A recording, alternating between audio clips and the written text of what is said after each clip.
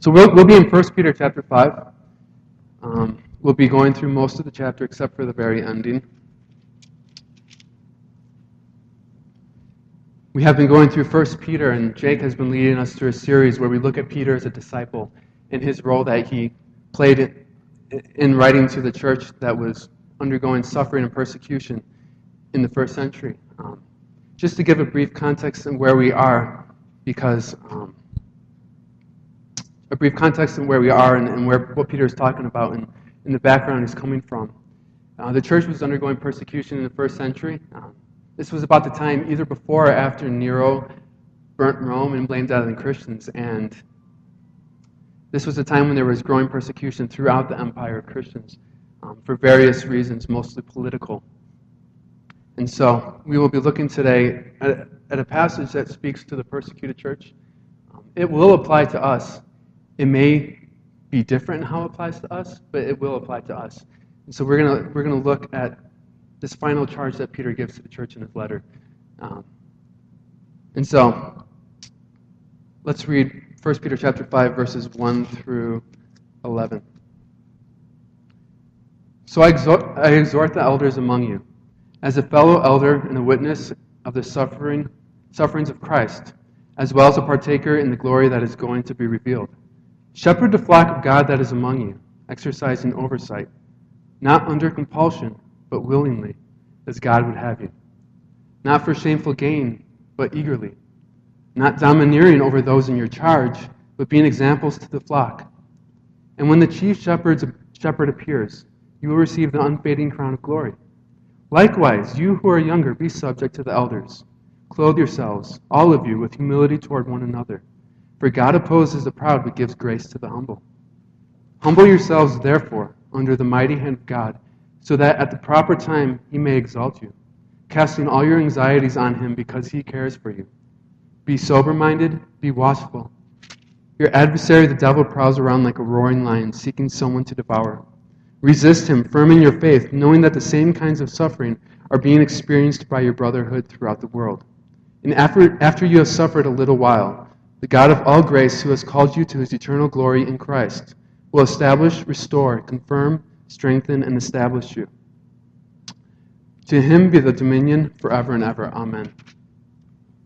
So I just want to move back briefly to 1 Peter chapter 4, verse 12 and verse 19, to give the context that Peter's coming out of when he continues here in chapter 5.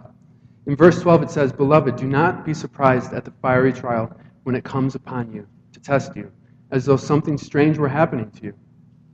So Peter says that this is something that is to be expected. This is going to happen. In verse 19 it says, "Therefore let those who suffer according to God's will entrust their souls to a faithful Creator while doing good." And so we see that going into this final charge that Peter gives to the church in this letter. He comes from this context where he's talking about persecution that's happening, suffering that's happening, and the need for the Christians to entrust themselves to a faithful God. So there's a very eschatological viewpoint that Peter's coming from, a viewpoint of the end times, what's going to finally be fulfilled at the end in the believer's glorification with Christ. And so we're going to see that throughout the passage. But we're going to see three charges that Peter gives the church here. We're going to see a charge to the leadership of the church, a charge for humility of the church, and a charge for anticipation of the church. So there's a charge to the leadership, a charge for the church to have humility, and a charge for the church to anticipate. We're going to see exactly what the anticipation looks like.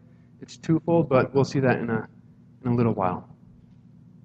So the first thing we see is that Peter charges the leadership of the church. He says, "So I exhort the elders among you, as a fellow elder and witness of the sufferings of Christ, as well as a partaker in the glory that is going to be revealed."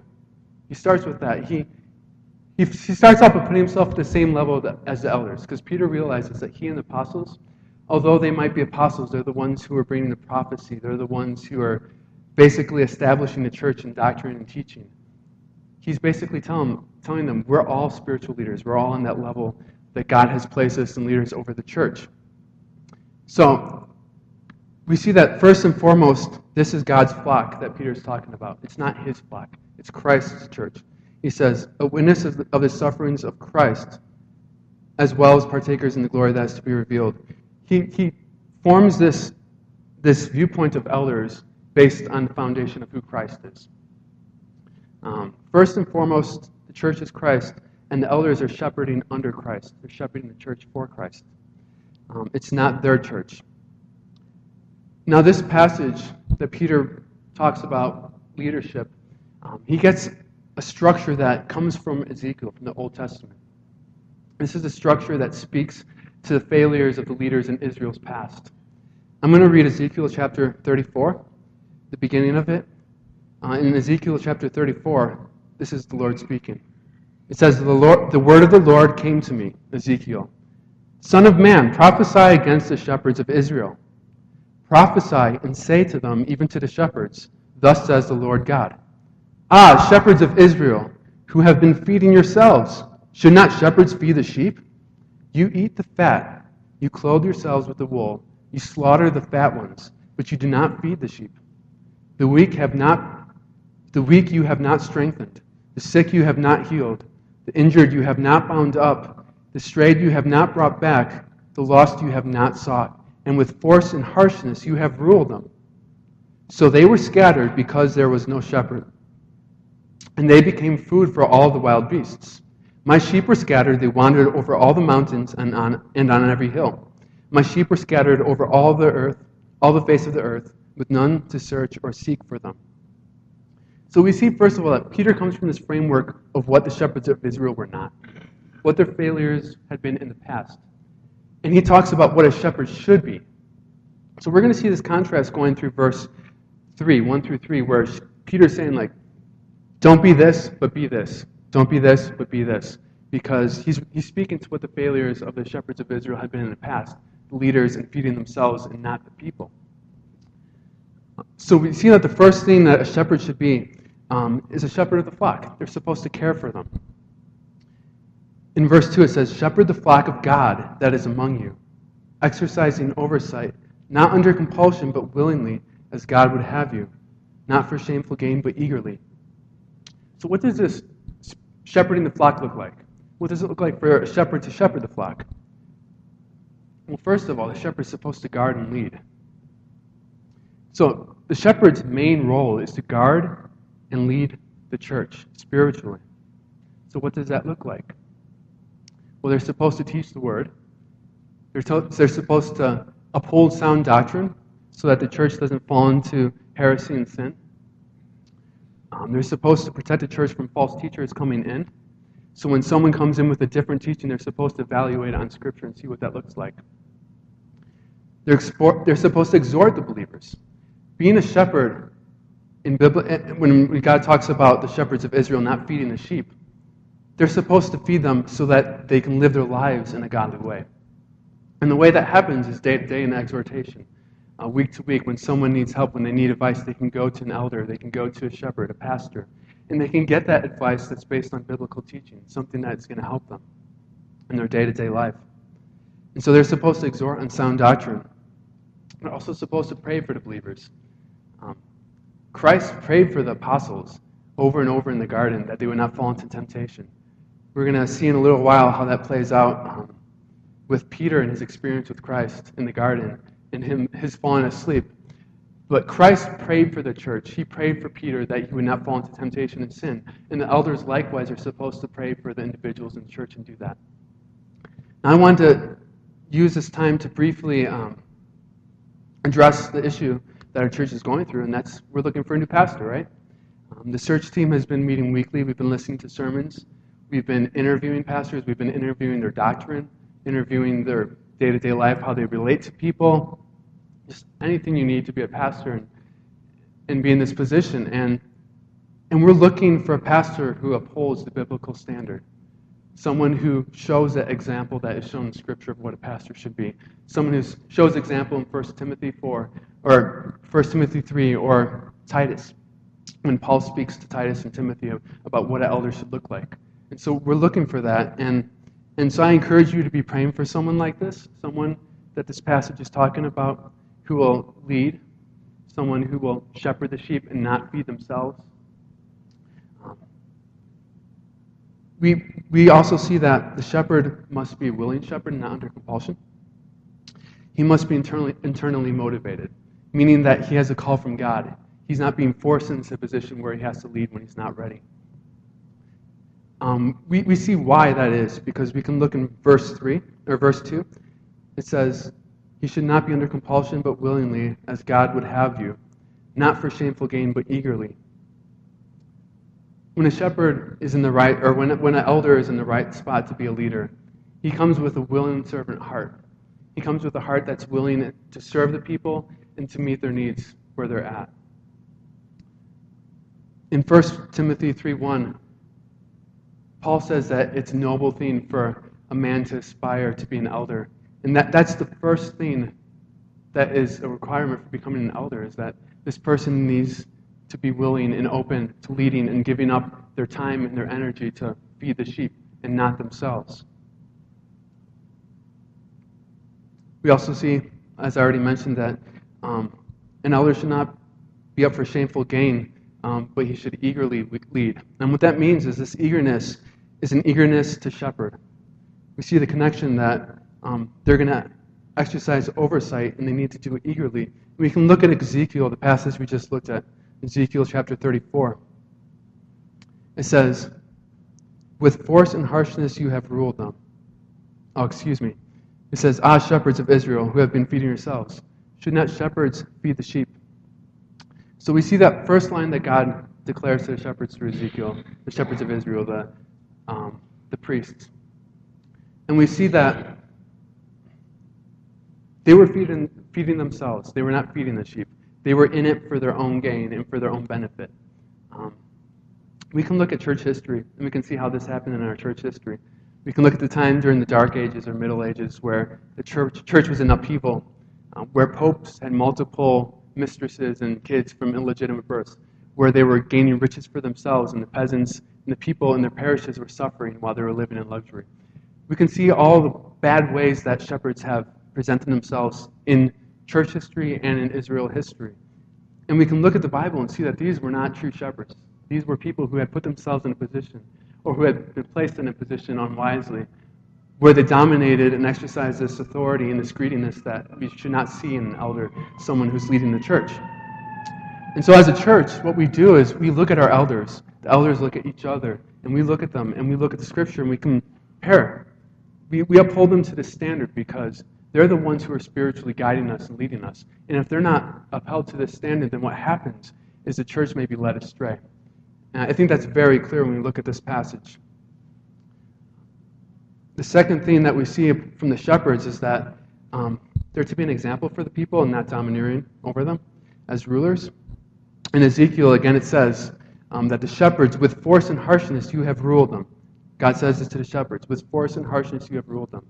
The shepherds are to lead by example, not to domineer and push and be harsh over the people in the flock. What this means is that their lives are to be a display in how to live. They're supposed to teach lovingly and graciously. They're not to force a person into a position where they're not comfortable. They're supposed to address sin, but they're not supposed to be slave drivers or tyrants, if that's a good word for it. Paul tells Timothy this in Timothy 4, or 1 Timothy chapter 4. He says, "Let no one despise you for your youth, but set the believers an example in speech, in conduct, in love, in faith, in purity. Until I come, devote yourself to the public reading of Scripture, to exhortation, and to teaching."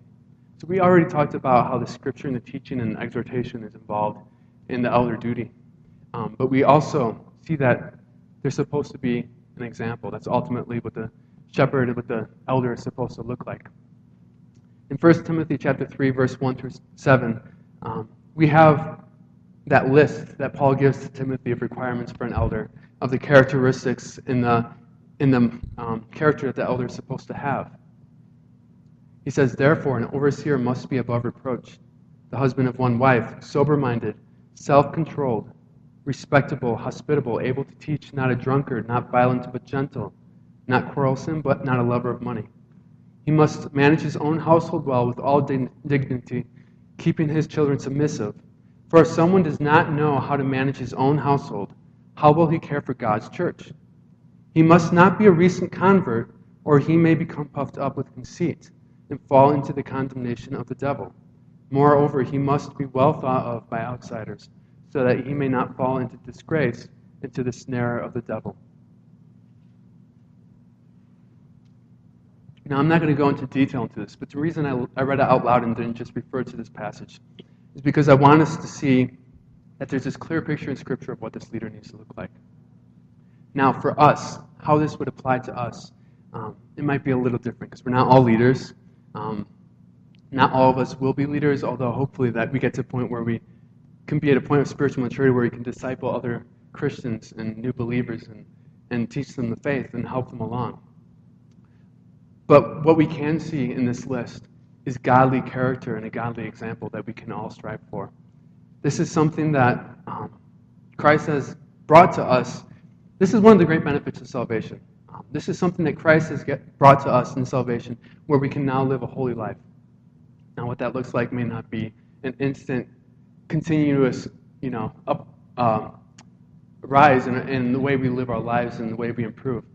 The point is not that. The point is that we live in communion with God and right relationship with Him. That's what He has brought us into. And so these are something that we can strive for as individuals as well. Now, there's this gospel motivation for the elders.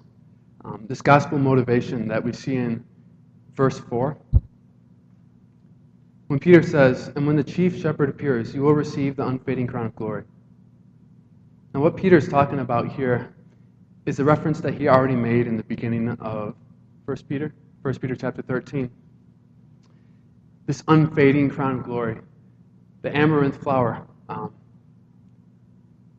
Jake already used this illustration of how the amaranth flower in the ancient world, and I'm pretty sure it still exists, but in Greece, how the amaranth flower was this flower that lasted for a long period of time. It didn't fade, it didn't die. And he uses this illustration to show this crown of glory that those who serve God in this position will receive. He talks about this as an achievement in the sense that in the ancient world, in the Greek culture, like when we think about the Olympics, they didn't receive a gold medal or a silver medal for their position. They received a crown or a wreath. And this is the same concept that God is talking about. It's a crown of victory, a crown of an accomplishment, something that you have achieved. And so when God's talking to them saying, like, you will receive an unfading crown of glory when the shepherd appears, they will be judged. Every leader in the church will be judged by God. And their victorious crown will be in eternal glory with Christ. They will be able to live in eternal glory with Him. This is one of the aspects of what eternity looks like, one of the aspects of what the glorification looks like, the benefit that is gained in that. And so this is all brought through Christ's death and resurrection. This is all won over by Him. This is all paid for by Him. So we see that there's this gospel implication to leading the church, to leading the people and shepherding them. The second charge to the church is a charge to be humble. It's a charge of humility to the church.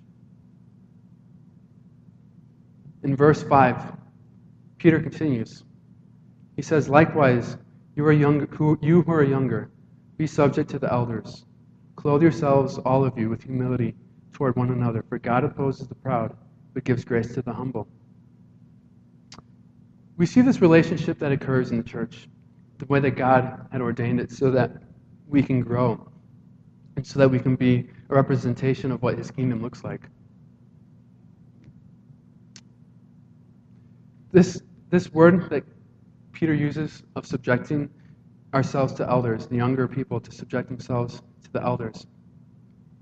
This word is also used in chapter 3 when he talks about wives and husbands' relationship. When he talks about the wife submitting themselves to the husband. This terminology is used to talk about spiritual leadership and submitting ourselves to someone's spiritual guidance and leadership. Just as a husband is a spiritual leader of the home, the way God has ordained it, so also the elder is the spiritual leader of the church. And the rest of the congregation is supposed to submit themselves to their leadership. This is a relationship that, if it's done healthily, will see growth in the church and the individual believers. And it'll help the mission of the church. We are all to be clothed with humility towards one another. This is the second thing we see. So we see that there's this relationship between the leaders in the church and the people of the church. But there's also this relationship between everyone, elders included, about humility, being clothed with humility towards one another. Now, just imagine what might be going through Peter's mind when he writes this. We think about his experiences in the gospel and what he went through with Jesus. And we can think about the story of how Jesus washed the disciples' feet, right? How he showed that great servanthood, and he lowered himself and humiliated himself to that level to wash their feet. Jesus took the posture of a servant, and he washed the disciples' feet. And when he came to earth, he took even a lower posture coming to humanity so that he could live a life as a human, so he could be one of us, and he could die for us and pay the penalty for our sin. And so when we clothe ourselves with humility, we're doing the same thing. What we're doing is we're taking on Christ's likeness that he has now brought to us through salvation, that we are allowed into, that we are partakers of. And he's sanctifying us and bringing us to maturity so that we can be in right relationship with each other. The church shows God's glory on earth. That's why he established it. And so when the church is in a loving, humble relationship with one another, when the individuals in the church love each other and humble themselves and serve one another in that way, that shows the gospel in the greatest light to the world.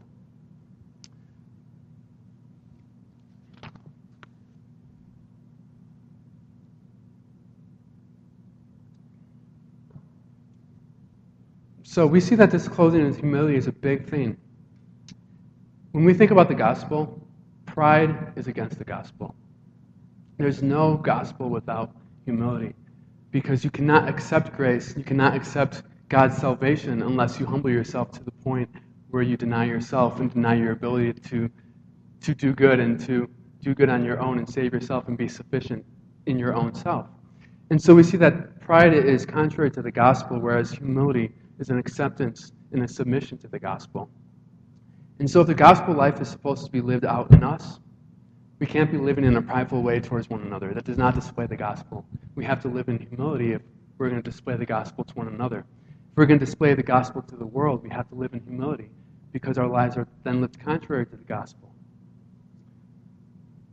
So another interesting aspect of humility that we see here is seen in verses 6 and 7. This is something that I noticed that I had never noticed this before, but it's interesting, and it's something that struck personally for me, my dealings with worriness or anxiety. And I think we're going to see how, hopefully in your individual lives, you might see how this occurs and how you can combat it. But one thing we see is that humility means casting all anxieties on God, casting all our anxieties on him. In verse 6 it says, "Humble yourselves, therefore, under the mighty hand of God, so that at the proper time he may exalt you, casting all your anxieties on him because he cares for you." So Peter is giving a reference to an understanding of sovereignty that is drawn from Old Testament language. In the Old Testament, mighty hand of God is to speak to God's sovereignty and his control over all creation, over everything that is in existence. God holds all things together. He's sovereign over everything that occurs. Nothing happens outside his will.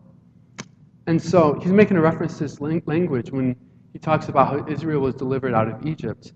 And in occasions like that, when God forced his hand, basically, from our perspective, it looks like God forcing his hand, but it's his will being played out in our reality. But in humility, we approach all difficulties in life situations, particularly in suffering or persecution. It is the opposite of humility to approach life's difficulties and hardships under your own strength. And so, when we talk about anxiety and worry, what Peter is talking about here is that he's talking to the Christians throughout the empire who are going to undergo this persecution and struggling. He's talking to Christians now who may undergo persecution and struggling. And what he's saying is that this humility needs to be there. You need to be able to cast your anxieties on God, because not doing so shows that you're trusting in your own strength and your own abilities. And that's pride getting in the way again. So when we are anxious, when we are worried, we have to look at our situation and look at it from God's perspective. That there's a reason for something happening, that there's a reason that we may be struggling, that God is in control, and that He may be doing something in our lives that we can't see. I know it's something that is hard to think about as being real and to accept, especially when you're going through a real difficult time. I remember when my grandma passed away a few years ago. That was a real struggle for me, because I was really struggling with the fact that God's sovereign and He's in control of all things. And someone who I didn't think was saved had passed away, and it was a real hard struggle for me. And I realized that I was taking the burden upon myself and my worries, and I wasn't trusting in God's sovereignty for the situation. I wasn't trusting in His plan and His purpose for things. So there's this clear connection between pride and anxiety that we see. And then we see that anxiety is a supplanting of God's sovereignty and care in our lives. It says that casting all your anxieties on Him because He cares for you. We're talking about a God who we can go to with these problems and these issues, and who we can run to for refuge, and He's going to care for us. What that may look like, we might not know ahead of time, and it's scary to think about that we have to submit ourselves and we have to trust ourselves to God like that. There's something where we have to hand over something that we feel we're in control of and trust God. And if we don't do that, we're still living in our own pride and trusting in our own selves to deal with the situation. God is the one who can deal with that situation. He's the one who is sovereignly in control and who is able to bring us through that. So we see a gospel motivation in all of this.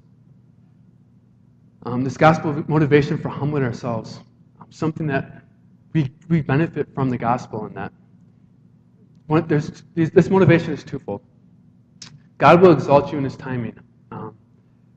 So our motivation comes from the end of verse 4 and the end of verse 5 and the end of verse 6, where Peter states clearly, God opposes the proud but gives grace to the humble.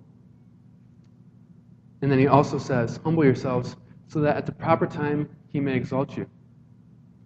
So we cannot come to God and accept His grace with a prideful heart. The mechanics of the gospel do not work in that way. In order for us to accept the gospel, our heart has to be humiliated and humbled to a point where we can accept the gospel, where we give up our pride. And so, when we see that God opposes the proud but gives grace to the humble, this is just how the gospel works out. This is sin fighting against what God has created as a way of salvation for us. For a way for us to be in relationship, in right relationship with God. We cannot commit ourselves to God's will for suffering or hardship in our lives, if we try to carry the burden ourselves. I want to go back to the subject of suffering that this passage is encapsulated in. There's definitely principles that we're learning here that can address all areas of our life. But specifically when we're talking about suffering and hardship and trials that we may go through, we see that giving up this burden to God is a way that the gospel is played out in our lives. Because He is the one who carried the burden for us at the cross. He is the one who's carrying the burden as we're walking along. He's walking along beside us. The Holy Spirit lives within us. And so when we take back our lives in a way, and we try to live in our own power and our own abilities, and we go through these hardships, the struggle is going to be unbearable. The only way to overcome all this is through Christ's strength. That verse, I can do all things through Christ who strengthens me, very literally is talking about a life in which Christ is in control, in which He is the one who's your strength and your power, which He's the one who you go to. You're not relying on yourself. That's what it's talking about. So there are two great gospel motivations. We find it in humbling ourselves. And the first one is we receive God's grace in humility. So in humility, we receive God's grace. Second, God will exalt us in His timing, particularly when we are finally with Him. So this humility that God will exalt us in His timing. There might be a time in our life where God lifts us up. We don't know exactly what that may look like. It may be a different experience for each individual believer. But with this end times view that Paul is thinking about, this hope within suffering that he's talking about, we see that finally at the end when we reach glorification, when we spend eternity with Christ, when we finally are at the new heavens and the new earth, this is when we are finally lifted up and glorified. This is a time when the pain and the suffering will go away. And so this is a hope that we look forward to even in the midst of struggling in this life. One of the greatest hopes and one of the greatest encouragements in struggling is to look at our future glory with Christ, our future life with Him, and to hope in that. And the great hope about it is that Christ Himself has accomplished that, and it's not ours to hold, ours to keep. It's His. He keeps it together. So we've seen two charges to the church. One, a charge to the elders and how they should be in act, and we see a charge of humility to the church and how we're supposed to live in humility and what that looks like and how that works in our lives. The third charge we see to the church is a charge to be ready in anticipation.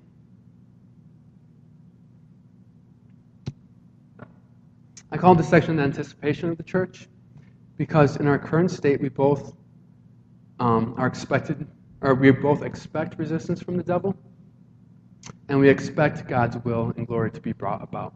So we're in an expectation for two things.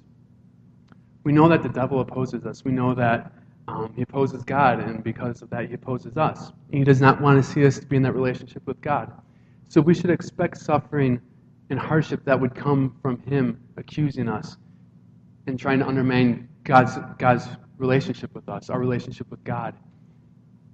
So we should be in anticipation and expectation of that happening in our lives. We should expect suffering or hardship to come, whatever that may look like.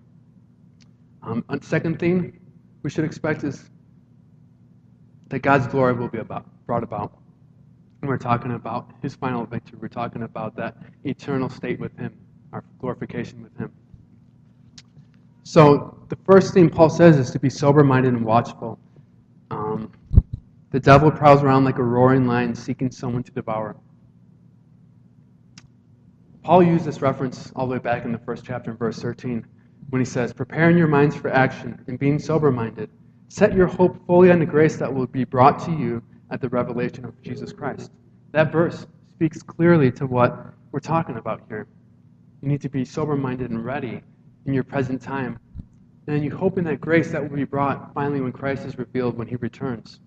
That's when our final state is brought to completion.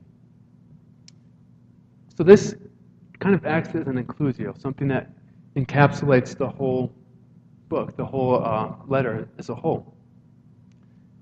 In this idea of anticipating and hoping in the future. Because remember, Paul was writing to the persecuted church here, a church that was being afflicted in many ways. People were being killed. They were being thrown out of homes and they were losing jobs, so they were economically oppressed in that way. And so Peter gives a stark image of what it looks like, the attack that happens on the church, the attack that happens on individual believers. He says, the devil prowls around like a roaring lion, seeking someone to devour. So Peter uses a stark image of a predator. When we think about what a lion looks like, I'm sure most of us at least, have watched the Nature Channel. We've seen like lions stalking their prey and as a pride going around and surrounding their prey and then pouncing and chasing, right? And we can think about what a predator may look like as they attack or as they prepare to attack. And often what happens is there's like a big herd of buffalo or a big herd of antelope. What will happen is they'll spot out the weakest one, the smallest one, the slowest one, the sickest one. And what they'll do is they'll all gain up on that one, right? And so when we get this mental image of what the devil is doing when he's trying to attack the church, when he's trying to attack Christians, he's waiting for a moment of weakness, a moment of hardship and struggle to shake our faith. Peter gives us a solution to deal with this. He gives us a response to this threat that's out there, and it's very real, and it's very hard to see in our lives because it's not like right in front of us. He doesn't come up to us and say like, "Hey, I'm attacking you now." Be aware. He's doing it sneakily. We don't see it come up on us. It's very subtle in many ways. So what happens? And for some Christians, I just want to make this clear. Like when Christians are being killed and persecuted, that's a very clear image of something that's happening. That's something where if someone's put to the sword and they have to say, "I'm with Christ," or deny him, that's something I don't think any of us have experienced personally. Maybe some of us have in some case, but so we're talking about a broad range of attacks here, okay? A broad range of suffering. What Peter says is to resist him in verse 9. So when this attack comes, Peter says, resist him. Firm in your faith, knowing that the same kinds of suffering are being experienced by your brotherhood throughout the world. So the first thing that Peter says is resist him. Firm in your faith. So Peter knows all too well what it's like to be tempted, to fall into temptation, to be under that kind of attack. When you think about falling to temptation and being tempted, like I said, it can come in many different ways. And Peter in the garden, let's take this example. When Jesus and the disciples went to the garden after the Passover supper and the last Passover to pray. And Jesus was telling his disciples to pray, and they kept falling asleep, and he'd wake them up and say, pray. And they'd fall asleep, and he'd wake them up and say, pray. Peter knows that he experienced that he fell into that temptation. In Luke 22:31-32, Jesus said to Peter, Simon, Simon, behold, Satan demanded to have you, that he might sift you like wheat. But I have prayed for you that your faith may not fail. And when you have turned again, strengthen your brothers. So we see a second time where Peter was attacked by this temptation, by this assault that he did not see coming. Jesus said that he would deny him 3 times. And Peter was saying, I'll go to you to death, right? And what we see when the servants and they ask him in the courtyard who he is, that they thought he was a disciple, right? And Peter denies Jesus 3 times. And Jesus even told him ahead of time that it was going to happen. That Satan demanded to have you. This is a conversation that's happening between Satan and God. It's a spiritual warfare that happens that we don't always see, that we often don't see, that we often don't think about because we're not dealing with it in a very tangible way often. And so Jesus tells Peter this, and so we see that Peter experienced this fall and this failure to temptation, to denying Christ even. Fortunately, Jesus says, I pray for you that your faith may not fail, and when you have turned again, strengthen your brothers. We see that this happens, right? We see that Peter was restored, that he became leader of the church in the first century. So fortunately, Peter didn't fall, but we can see so many people, and even in our own lives, who may face hardship and walk away from the faith. I'm sure there's people who are undergoing persecution under other countries who might undergo the same thing. And we also see one final instance where when Jesus was talking about him going to his death, Peter says, no, Lord, that's not what should happen, basically. And Jesus says to him, get behind me, Satan. So we see that there's another attack, another temptation that Satan is leading Peter into. So we see that this happens to him. And so he's coming with this viewpoint that this is a very real thing that happens in life. So what does he say? He says, resist him, firm in your faith. So the answer is to be firm in your faith. And what does this consist of? This consists of knowing the gospel truth, right? The accuser must be seen as a fraud. So when we are brought with lies, when we think lies about a situation, when we think something in an unbiblical way, when we are brought with false teaching, when we're brought with persecution, when we're brought to a position where our faith may be tested, and we might be faltering, what we need to do is go to Scripture, because the truth is what's going to reveal something to be a fraud or something to be true. When we face trials, temptations, and sufferings, we must see it from a biblical viewpoint, or our faith may be shaken. So when we're relying on our experience and what we're going through we can interpret it in many different ways. And so what we have to do is we have to put it in a viewpoint that is biblical, something that will shape our viewpoint, because we can waver in so many ways depending on emotion, depending on how we feel about something, and whether we think something personally is unjust or something like that. And so we have to look at everything from a biblical lens when we're faced with trials, when we're faced with temptations, when we're faced with suffering. We have to see it through what the Bible says about it. So we resist the devil on the strength that Christ gives us through his guidelines and scriptures, through how he is able to direct us. And that can be through other people in our lives who are helping us, who show us scripture, who show us truth. And that can be from us going ourselves to scripture and preaching the truth to ourselves in time of trial, in time of doubt, in time of hardship. So, there's an encouragement that happens when we're in the midst of struggling, in the midst of suffering. And Peter gives this encouragement.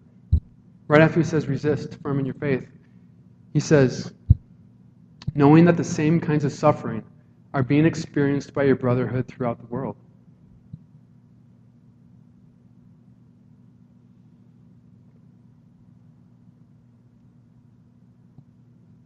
So there's this encouragement that occurs through knowing that you're going through suffering with fellow believers.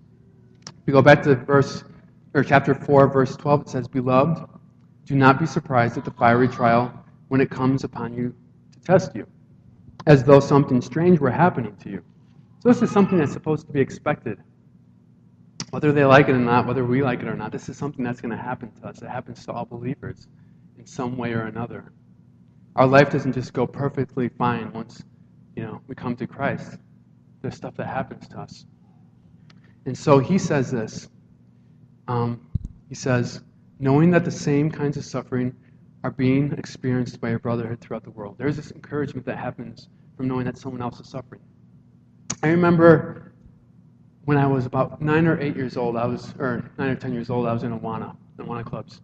And so we had our Awana books where we memorized verses and go through lessons, and we had to do different things and fill out sheets and pray for missionaries and do a chore and help our brother and sister. It's kind of like the Boy Scouts of church. If that makes sense for those of you who don't have the background. And so one of the things I had to do was pray for a missionary. And I started praying for a missionary named Paul Ply. Many of you, I'm assuming, have heard of him. He's a missionary who's connected to our church. We've supported him in the past. I think we still do kind of now. But we support him in prayer. I know my family still gets newsletters from him. And so I remember praying for him every single night and every single day. And he came to visit one time. It was after about a year of praying for him, maybe 2 years even. I'd pray for him every day, and I felt like I had this personal connection to him because he was the guy I prayed for. And so he came to visit one time, and he was at a Bible study here. And I remember hearing the stories of how he had received lashings and whips from a whip on his back and the beatings for his faith. Now, Paul leads a ministry in India. He leads a Bible college in India. And he always is facing opposition. His ministry and the people there are always facing opposition from people who oppose him. Satan is always bringing opposition before them. And God has been gracious. It's awesome to hear some of the stories that have happened. But I don't remember exactly how it happened, but I got to touch his back. So he still had his shirt on, but I heard about the lashings, and so I wanted to feel them. And when you felt his back, you could feel all the scars, all the scars that were raised on his back that had been there as a sign and proof that he had gone through the suffering and struggle. And one of the neatest things from the whole story is that this ministry has grown and grown exponentially over the years. God has seen great fruit. People have come to Christ because of these sufferings and the response from Christians, because of their biblical response to suffering, because of their gracious response to suffering, because of their willingness to go through it for Christ. And so there's this encouragement that happens when you know that Christians around the world are going through suffering and temptation and trials. Even if theirs might seem much harder than ours, like ours are hard in their own way because we're all fighting the same spiritual battle and warfare that exists, being sons and daughters of Christ, of God. And so he gives us encouragement. You can think about different things that happen with like ISIS and stuff. There's different stories you think about where fruit comes from ministry through sufferings of Christians. But we get this encouragement knowing that the church abroad, everywhere, is going through suffering and persecution. And yet God is faithful and He is growing and supporting the church and He's upholding them. He's the foundation on which the church is built. Christ is the foundation, the chief cornerstone. And so, we're able to go through this because of Him. And so there's that encouragement that Peter gives. And then he gives the gospel motivation for this. For being ready and for going through the suffering and this experience, Christ gives us a gospel motivation, or Peter gives us a gospel motivation. The gospel motivation for us is that through this suffering, through persecutions, through trials, through whatever we may go through, this is for the strengthening of our faith in the eternal glory. So first we look at like what this is for the strengthening of our faith, right? Let me read you a passage from Romans 8:28 through 30. Paul talks about this similar thing. He says, "And we know that for those who love God, all things work together for good, for those who are called according to His purpose." Now I know this verse has often been ripped out of context to say that everything's going to happen for the good for everybody. Now this verse is very clearly saying it's for those who love God and those who are called according to His purpose, not everybody. So it's for believers. It's for Christians. This verse is for Christians. It says, "And we know that for those who love God, all things work together for good, for those who are called according to His purpose. For those whom He foreknew, He also predestined to be conformed to the image of His Son, in order that He might be the firstborn among many brothers. And those whom He predestined, He also called. And those whom He called, He also justified. And those whom He justified, He also glorified." So our motivation comes in times of trial from going through the suffering. We know that, our gospel motivation comes from this, right? It's in God's grace that we're called to salvation. So that's where the starting point happens. It's God who calls us, right? It's God's grace we're called to suffering for His sake, whatever that might look like in our individual lives. It's according to His purpose. For those who love God, all things happen according to His purpose. What might His will be in some suffering or trial that you go through?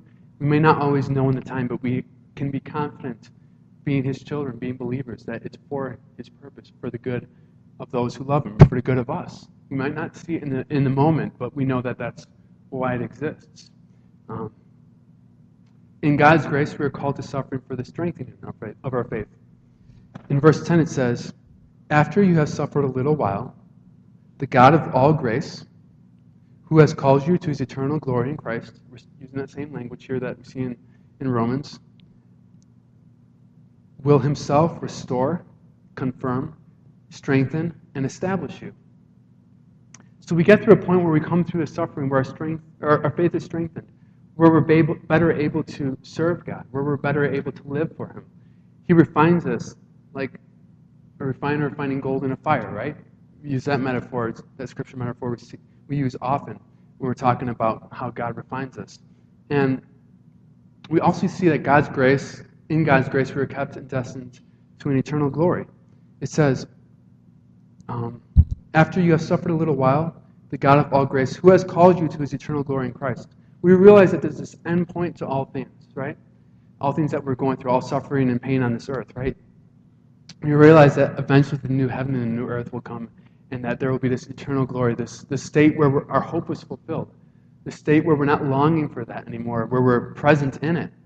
And so, again, like before, that's our hope that we look forward to, is this eternal glory in the midst of suffering. In the first church, they were in the midst of it really hard, and we deal with it in ways that are not always the same.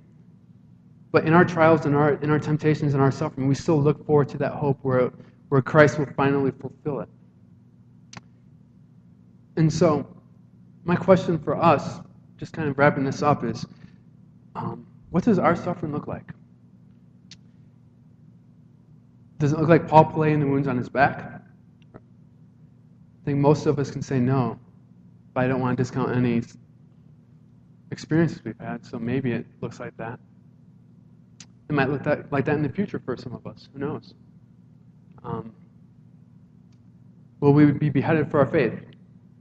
In our lifetime, it's hard to see that happening. Who knows where things could go, though? We never know. Are we going to be beaten? We may not. Are we going to be verbally abused? This might be something that may hit a little closer to home for some of us. Something we might experience if we haven't experienced yet. Are we going to be treated with disdain by some? This is something I've personally experienced. Some of you may have. Where someone doesn't like you because you're a Christian. Because of what you believe. Remember that in the time the church Peter was writing to, they were beaten and killed and disdained just because they were Christians. It was all politically motivated and brought to rise by Nero blaming the Christians and all that. It was all political. Many of these instances happened because of that. We're not in the same situation right now, but who knows what can happen in the future. So, can we all too easily find a way to avoid suffering? This is a question that I think really hits home for us. Can we all too easily find a way to avoid suffering? Because such an open and civilized society we live in allows us to do that. So can we openly avoid opportunities to suffer? Now when I say opportunities, I don't mean we should be running towards it like it's something we want to seek and we should desire in that way. What I mean is that God might bring us to a place where He could use us, where He could refine us, where He could stretch our faith and grow us. And we may be going the opposite direction from that. We may have an opportunity to share the gospel with someone who may be offended by it. And we may let that opportunity slip away because we don't want to face that rejection. Rejection is a form of suffering. It's a form of trial that we go through. But is it too great a cause to avoid? So are we afraid to talk to our neighbors? Are we afraid of our job security? There's questions like this that we can think about. So I want to challenge you all with these thoughts on how we may be avoiding God's suffering and how we may not be allowing God to work in our lives when times of trial and suffering come. I want to encourage you all to embrace it in a sense that it's God's will for our lives, for those who love Him, for those who are called according to His will and His purpose. It's God's will that some things happen in our lives, and it may be for His glory. It is all for His glory, but it may be for the spreading of His gospel. It may be for our personal growth. You never know what it is. And so I just want to close by saying that Paul gives this charge to a church that is in the midst of real, tangible persecution, where it's physical, where it's economical, where it's seen in a way in our everyday life. We are not in that position in many ways. In most ways, we're not in that position. And very rarely are we in that position. But at the same time, this applies to us because we still go through trial, through temptation, through suffering. This is not to discount that because we're always going to be going through that, no matter, unless we live as a hermit. Then we're living in a place where we're gave into the temptation of not being a part of the body, which is what Christ wants for us, right? Christ gives a charge to the leaders of the church to feed the sheep and guide them. And that's what we're looking for when we're looking for a pastor. And we want you to keep praying with us and ask me any questions. You can email Amy with any questions about that. And we're also to be a church that's marked by humility, because that's how we react to this in a humble way, knowing that Christ may place these instances in our lives, that we're supposed to relate to each other in a loving, humble way. And then also that our response to suffering is that it's for God's will, and there's a solution to it all.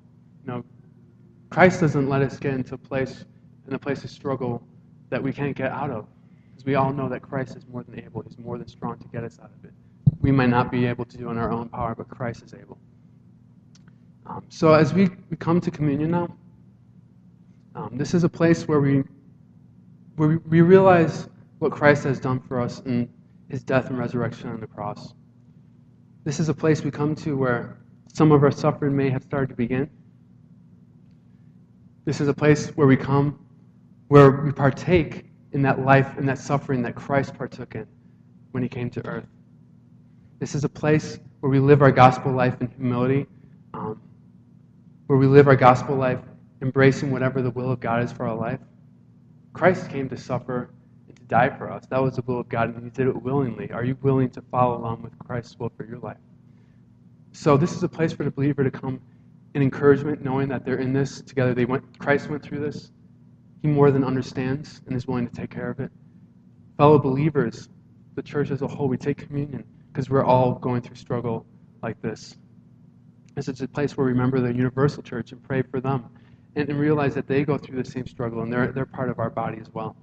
And then this is a place where we look to that eternal hope, that hope of final glorification that God has prepared for us to help us and motivate us and give us hope in the midst of struggle and temptation and trial and suffering, whatever that may look like. If you're not a believer, this is nothing for you. This is nothing more than a ritual. So this is a representation of what Christ did. He shed his blood for us. His body was broken for us. He died for us. But if you're not a believer, come to Christ. You need him. Accept his gospel message and trust in him. Let go of your pride and humble yourself and be willing to take what he did for you because you're not strong enough on your own. So let's pray and then take communion. Father, when we think about the gospel in our lives, Lord, we realize that it really expands to every corner and crevice of our existence. We realize that you have redeemed the whole person, that your redemption is a part of our joy. It speaks to our suffering, it speaks to pain, it speaks to our relationships with one another. It speaks to the ability for elders and leaders to be shepherds that feed the sheep. Lord, your gospel is all changing, and it's not just salvation, but it changes our lives, and we receive that blessing. And so we come before your table with thankful hearts, knowing that whether we're going through struggles now or we will down the road,